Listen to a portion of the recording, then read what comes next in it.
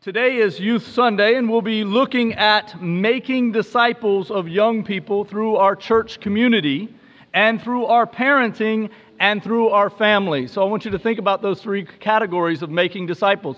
Through our church community, through our families, and through our parenting. Today's sermon title is The Design of Discipleship: Obedience at Church and at Home. Again, the design of discipleship. Obedience at church and at home. Now, today's Youth Sunday, and I have a special place in my heart for Youth Sunday, not just because I'm the director of youth ministries here at Christ the King, but because I was a youth at Youth Sunday. Throughout high school, every Youth Sunday for 4 years, I was taking part, like you young folks were taking part today in singing and leading us in worship. And I've been preaching since then. I preached my first sermon at a Youth Sunday. That was about 24 years ago, and I've been preaching ever since. I owe a huge debt of gratitude to people like Linda Chambers, who changed my diapers and taught me in Sunday school, all the way up from the time I was a young infant to the time I was older. She was in the nursery with me, and then she was my Sunday school teacher later, and then Butch and Norma Bundrick, Sunday school teachers, kind of like the Spanglers with the 3-4-5 charge.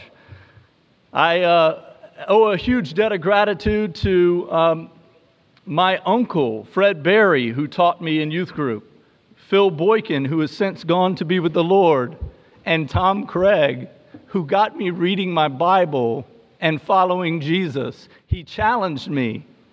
Why don't you read your Bible? He would trick me into teaching the Sunday school class.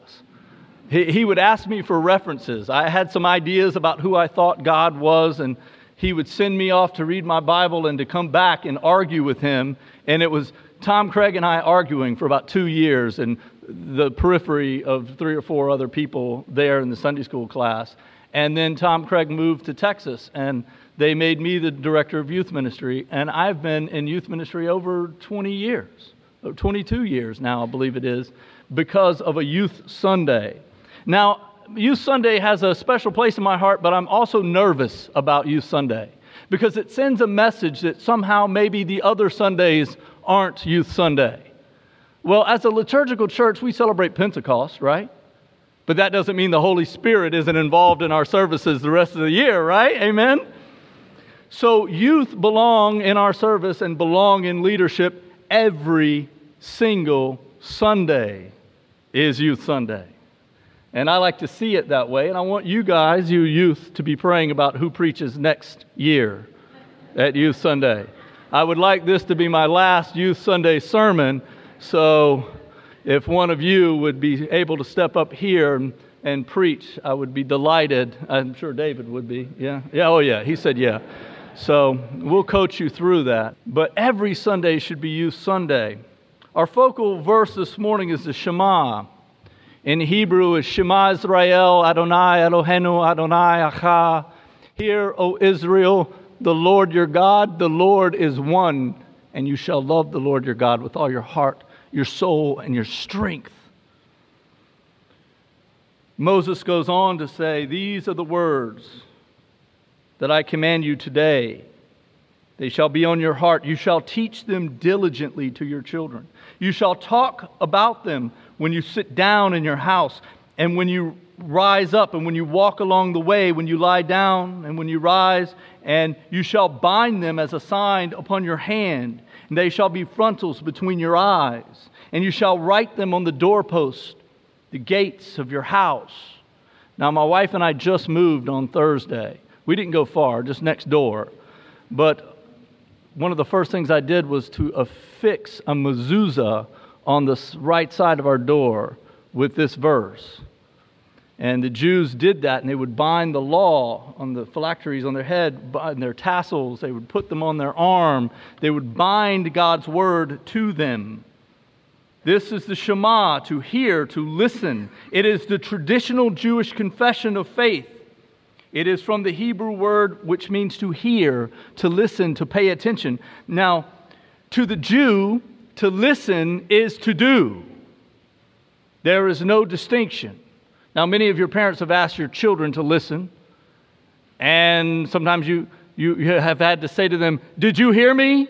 And if you've had to say that, they have not heard you.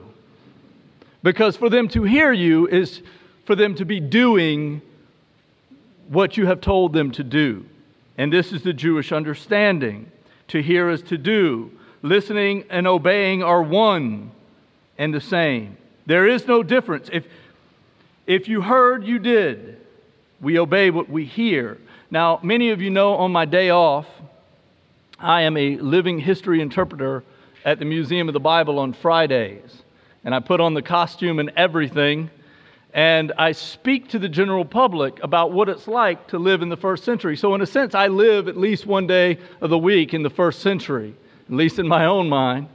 And there I play a carpenter or an elder of the synagogue, and we tell the audience that we are doing carpentry.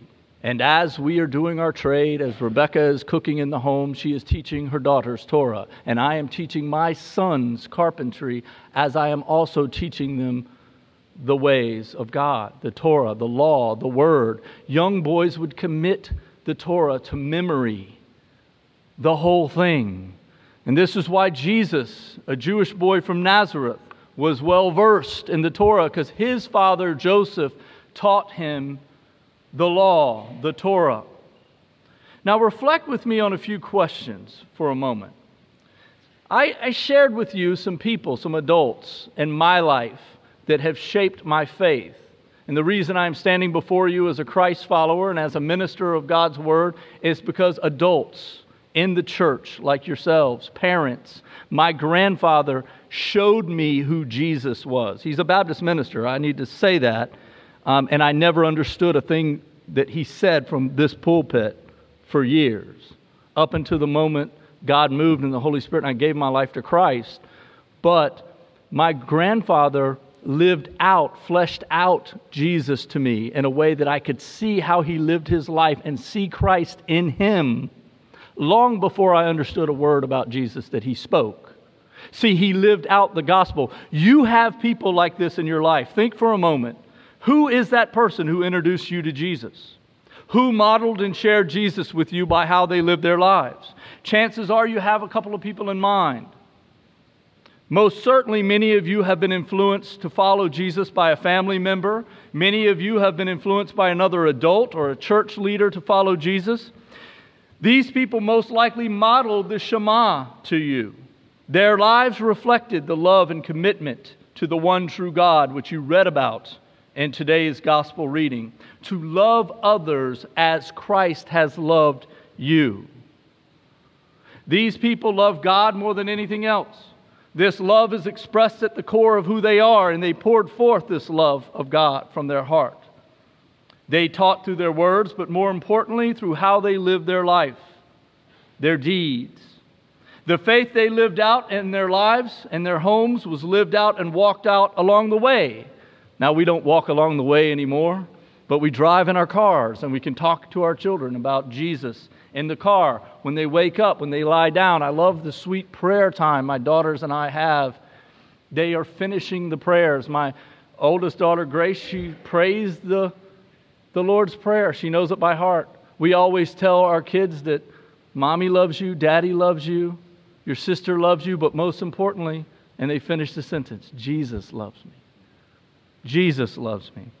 And they know the Shema. They're learning the Shema in English, but they can say it. We are called to make disciples of all nations. This is how God has designed the family to work to make disciples and the church. We are called to make disciples of all nations, to influence this next generation, those in these pews here, certainly, but those outside of these walls. We are called to influence this next generation to be followers of Jesus. This is a high calling and is desperately needed. The next generation is called Generation Z. Now, I'm a part of Gen X, and there's the boomers and the busters, the Gen X's, and my wife, I think, falls on the line, are almost the millennials. But now we got Gen Z. What letter comes after Z? Oh, God, pray for us. Is this the end? Yeah? I mean, what are they saying by saying this is Gen Z? It's one of the most connected generations technology-wise, but it is the most disconnected and lonely generations relationally and incarnationally speaking. Gen Zers and millennials will quit a job to be more connected to people. They want relationship over paycheck even. This is a lonely generation, and NPR has even done a story recently upon this generation and its loneliness and disconnected. Hyper-connected and hyper-disconnected, paradoxically. David Kinnaman, the president of the Barna Group, in his study Gen Z, The Culture, Beliefs, and Motivations of Shaping the Next Generation, makes this contrast between the Hebrew and Christian way of thought. He calls this Jerusalem. And the Generation Z's thinking. He calls this Babylon. In his study, Kinnaman says that Jerusalem has faith at the center, while Babylon has faith at the margins. Does this sound familiar? Jerusalem is mono-religious, while Babylon is pluralistic. Jerusalem is slower paced, while Babylon is accelerated and frenetic. Jerusalem, it focuses on homogeneity, while Babylon is about diversity, but not in the good, true, or biblical sense of the word diversity. Jerusalem has central control, while Babylon is open source. Jerusalem focuses on a simpler life, while Babylon has a bittersweet tension between simplicity and complexity. Finally, Jerusalem, the idol is false piety, false religion, while in Babylon, the idol is fitting in, not missing out. FOMO, right? You know, you've heard it. I've had it. Have you had this disease? Fear of missing out, FOMO. We have all had it at some point. This is Babylon. With Gen Z, the top influences or forces forming this generation is technology. This generation is called screenagers. The next influence is parents or families. But family does not influence Gen Z for their sense of identity or self. This generation is not looking to parents or families for their sense of identity or self. These relationships are complicated. Kinnaman says that Gen Z's parents may be overly involved, helicopter parents, in many of the wrong ways, and too detached in many of the ways they should be involved. Let's see if we can unpack this a little bit. For example, parents can be aggressive in shaping the education of their child, extracurricular activities, sports, getting into the best college, having a high GPA, the best of the best, honor roll, all of these things, while being passive about spiritual matters. In other words, you don't have to get up for church if you don't want to. We're not going to push this religion thing on you. You can make this choice on your own. And they give the choice and preference over to the young person. This would be unheard of in Hebrew culture, and still is. Next, the influence of Gen Z is security, money, success, a dollar sign. Gen Z values identity, gender identity in safe spaces. Next, they value diversity. All beliefs are of equal validity. In other words, all roads lead to the same God. There is no absolute truth, and inclusivity and acceptance is an ultimate value. Lastly, Gen Z sees no ultimate value system or prevailing worldview. There is no one way or value. In other words, there is no right or wrong. If the Shema is the confession of faith for the Hebrew, "Hear, O Israel, the Lord your God, the Lord is one, and you shall have no other gods before me, and you shall love the Lord your God with all your heart, your soul, and your might," the confession of faith for a Gen Zer would be, "Hear, O people, God, little g, is you, and whatever you need God, little g, to be. You are who you say you are. You choose. You shall love happiness and success because you deserve it, and that is all there is." That would be the mission statement. This generation needs Jesus, and they need us, and we need them. They are the church, you see. They need to be discipled, they need and crave connection, guidance, and mentorship. Reggie Joiner, in his book, Think Orange, Imagine the Impact When Family and Church Collide, observes that the average church, now get this, the average church, the average youth pastor, somebody like me, somebody like Reverend Glade, well, we have an average of about 40 hours in a given year. You hear me? 40 hours in a given year to influence a life. In contrast, Joiner says, the parent has 3,000 hours per year to influence a life. Now, I am super excited about the year that we just celebrated in youth ministry. We had one of the greatest years. We studied God's story, creation, fall, rescue, restoration. We ended strong with the end of the year cookout. There was like 60 people there. Parents are sending their kids to youth group, many of which do not even come to this church. And we have had a successful year studying God's Word. It's been amazing. And I am grateful for the parents who have made youth group a priority for their students. Now, the downside of that is, I hope parents don't think we're getting it done at youth group. We're not. Again, if your child came 75% of the time, I may have had them 40 hours in this year. Maybe. You have an opportunity to influence your youth 3,000 hours per year. These are staggering numbers, and even with this reality, Joiner says that only 1 out of 5 people say that they have ever been contacted by their church to discuss their responsibility to influence their children spiritually. Wow. I hope this morning is our invitation to this very important responsibility collectively as a church family to influence the children of youth spiritually. You don't have to be an employee of Christ the King to disciple a youth or child. Now, we will screen you and train you. We care about the safety of our youth, but we invite you to get to know a youth, to pour into them, to let your relationship with Jesus rub off on them, to mentor them, to learn their name. Ushers helping youth usher in the morning. Youth leading us in worship through song, acolyting. Youth teaching, even preaching next Youth Sunday. Teaching Sunday school classes. Evangelizing their friends at Christian clubs at their high school and middle school.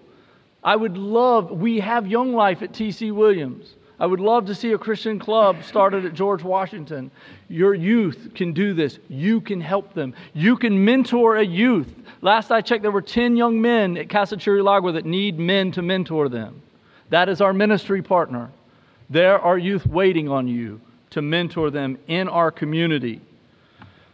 Walt Mueller from the Center for Parent and Youth Understanding, a newsletter that I put into the youth ministry email weekly, says that as a parent, you have been given a primary responsibility for the spiritual nurture of your children. He quotes Deuteronomy 6. And because you grew up in a world that is different from the world of your teen, I just shared some of those differences with you, you must view this calling as a cross-cultural ministry venture. It is missions, you see.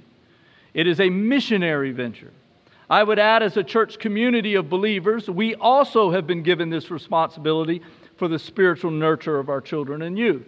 Notice I am including children in that, as well as youth.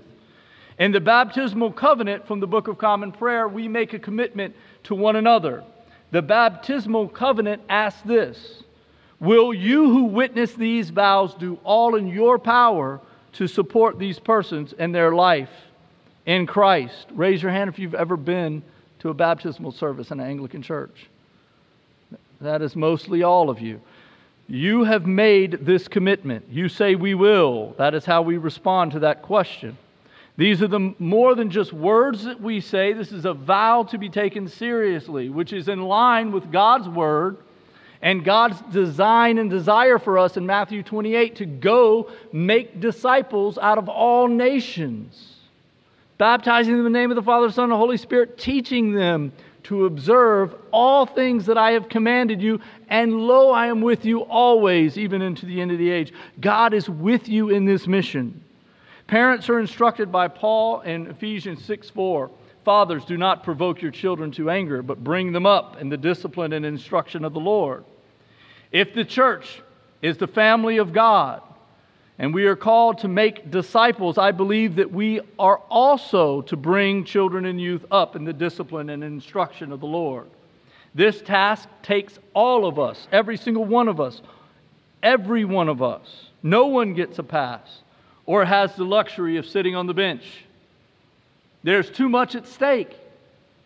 There's too much work to be done. The harvest is truly plentiful, Jesus said in Matthew 9, but the laborers are few. Pray the Lord of harvest to send out laborers into the harvest field.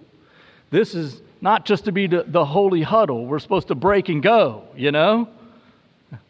That's what we're supposed to do. You know, right, that this is just one day a week we gather, but then we go live it out for 6 days, right?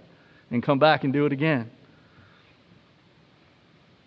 The model of parents and adults and the church committing to the spiritual welfare of the children and youth is also reflected in this church's mission statement. To worship our crucified and risen King and the rich Anglican tradition, and to make Him known in the community outside of these walls by what we say and what we do, and to grow as a church family. We are called to grow together, all of us together, and to make Him known here in the community by what we say and what we do. We are called to help one another grow. G. Campbell Morgan said that the church did most for the world when the church was least like the world. The church did most for the world when the church was least like the world. We might have to slow down. We might have to reprioritize. How much is our church excelling at being a separated people? In what ways might our church have slipped into sameness with the world? Are we keeping pace with them, or are we keeping a different pace? We might be called to a different pace of life as we are discipling our youth and children. I'll close with this from David Fitch in his book, 7 Practices for the Church on Mission, in his chapter, Being with Children. He expresses our baptismal covenant well. He says, as a church, we have ways of grafting parents, godparents, and communities in a supportive and communal practices that together, as part of regular family life, allow us to pray, teach, read, and direct the young person's life. We have ways of initiating young people into adulthood, like graduation, right? And confirmation. We have a confirmand for next week. We have confirmation next week on the 10th. I know Hans is graduating. Anyone else graduating in here from the 8th grade to high school? We have ways of acknowledging one another. Hans, we're proud of you. May the Lord bless you and keep you, brother, and guide your next steps. All of these practices are inseparable from what it means to be the church.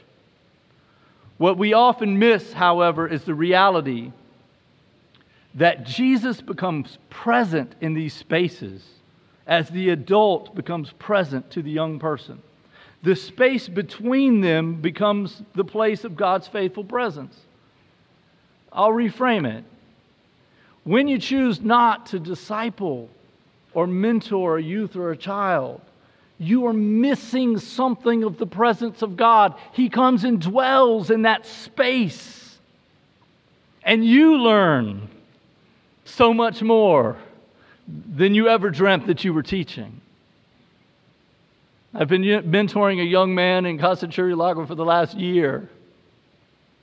I have been blessed beyond measure from what I've learned and how I've grown in my relationship with Christ through that experience, as well as working with your youth and children here at Christ the King.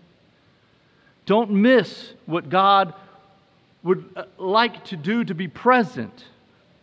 In what ways will you experience Jesus in a young person's life here at Christ the King? How is God calling you to mentor or disciple a youth in this community? At the least, what youth can you introduce yourself to today or this week? Who can you help out? How can you partner with a family here or ministry to disciple a child or youth? We have wonderful ministries here at Christ the King. Engage them for His glory. Now may we come to know Jesus and His love as we love others, fulfilling this commandment that we love one another as Christ has loved us, recognizing that greater love has no one than this, that someone lay his life down for his friends, and we are His friends if we do what He commands us.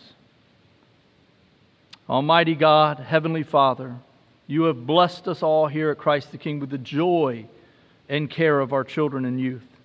Give us calm strength and patient wisdom as we help bring them up, fulfilling our baptismal vows to do all in our power to support these persons in their life with Christ, that we may teach them to love You, the one true God, with all of their heart, soul, and might, and to love whatever is just and true and good, following the good example of our Savior, Jesus Christ.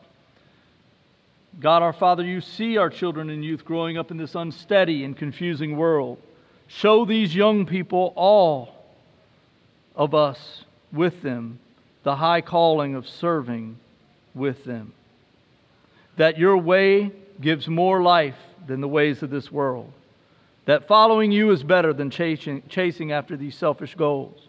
Help us and them to take failure not as a measure of our worth, but as a chance for a new start, and give us strength to hold our faith in You and to keep alive our joy in Your creation through Jesus Christ our Lord. Amen and amen.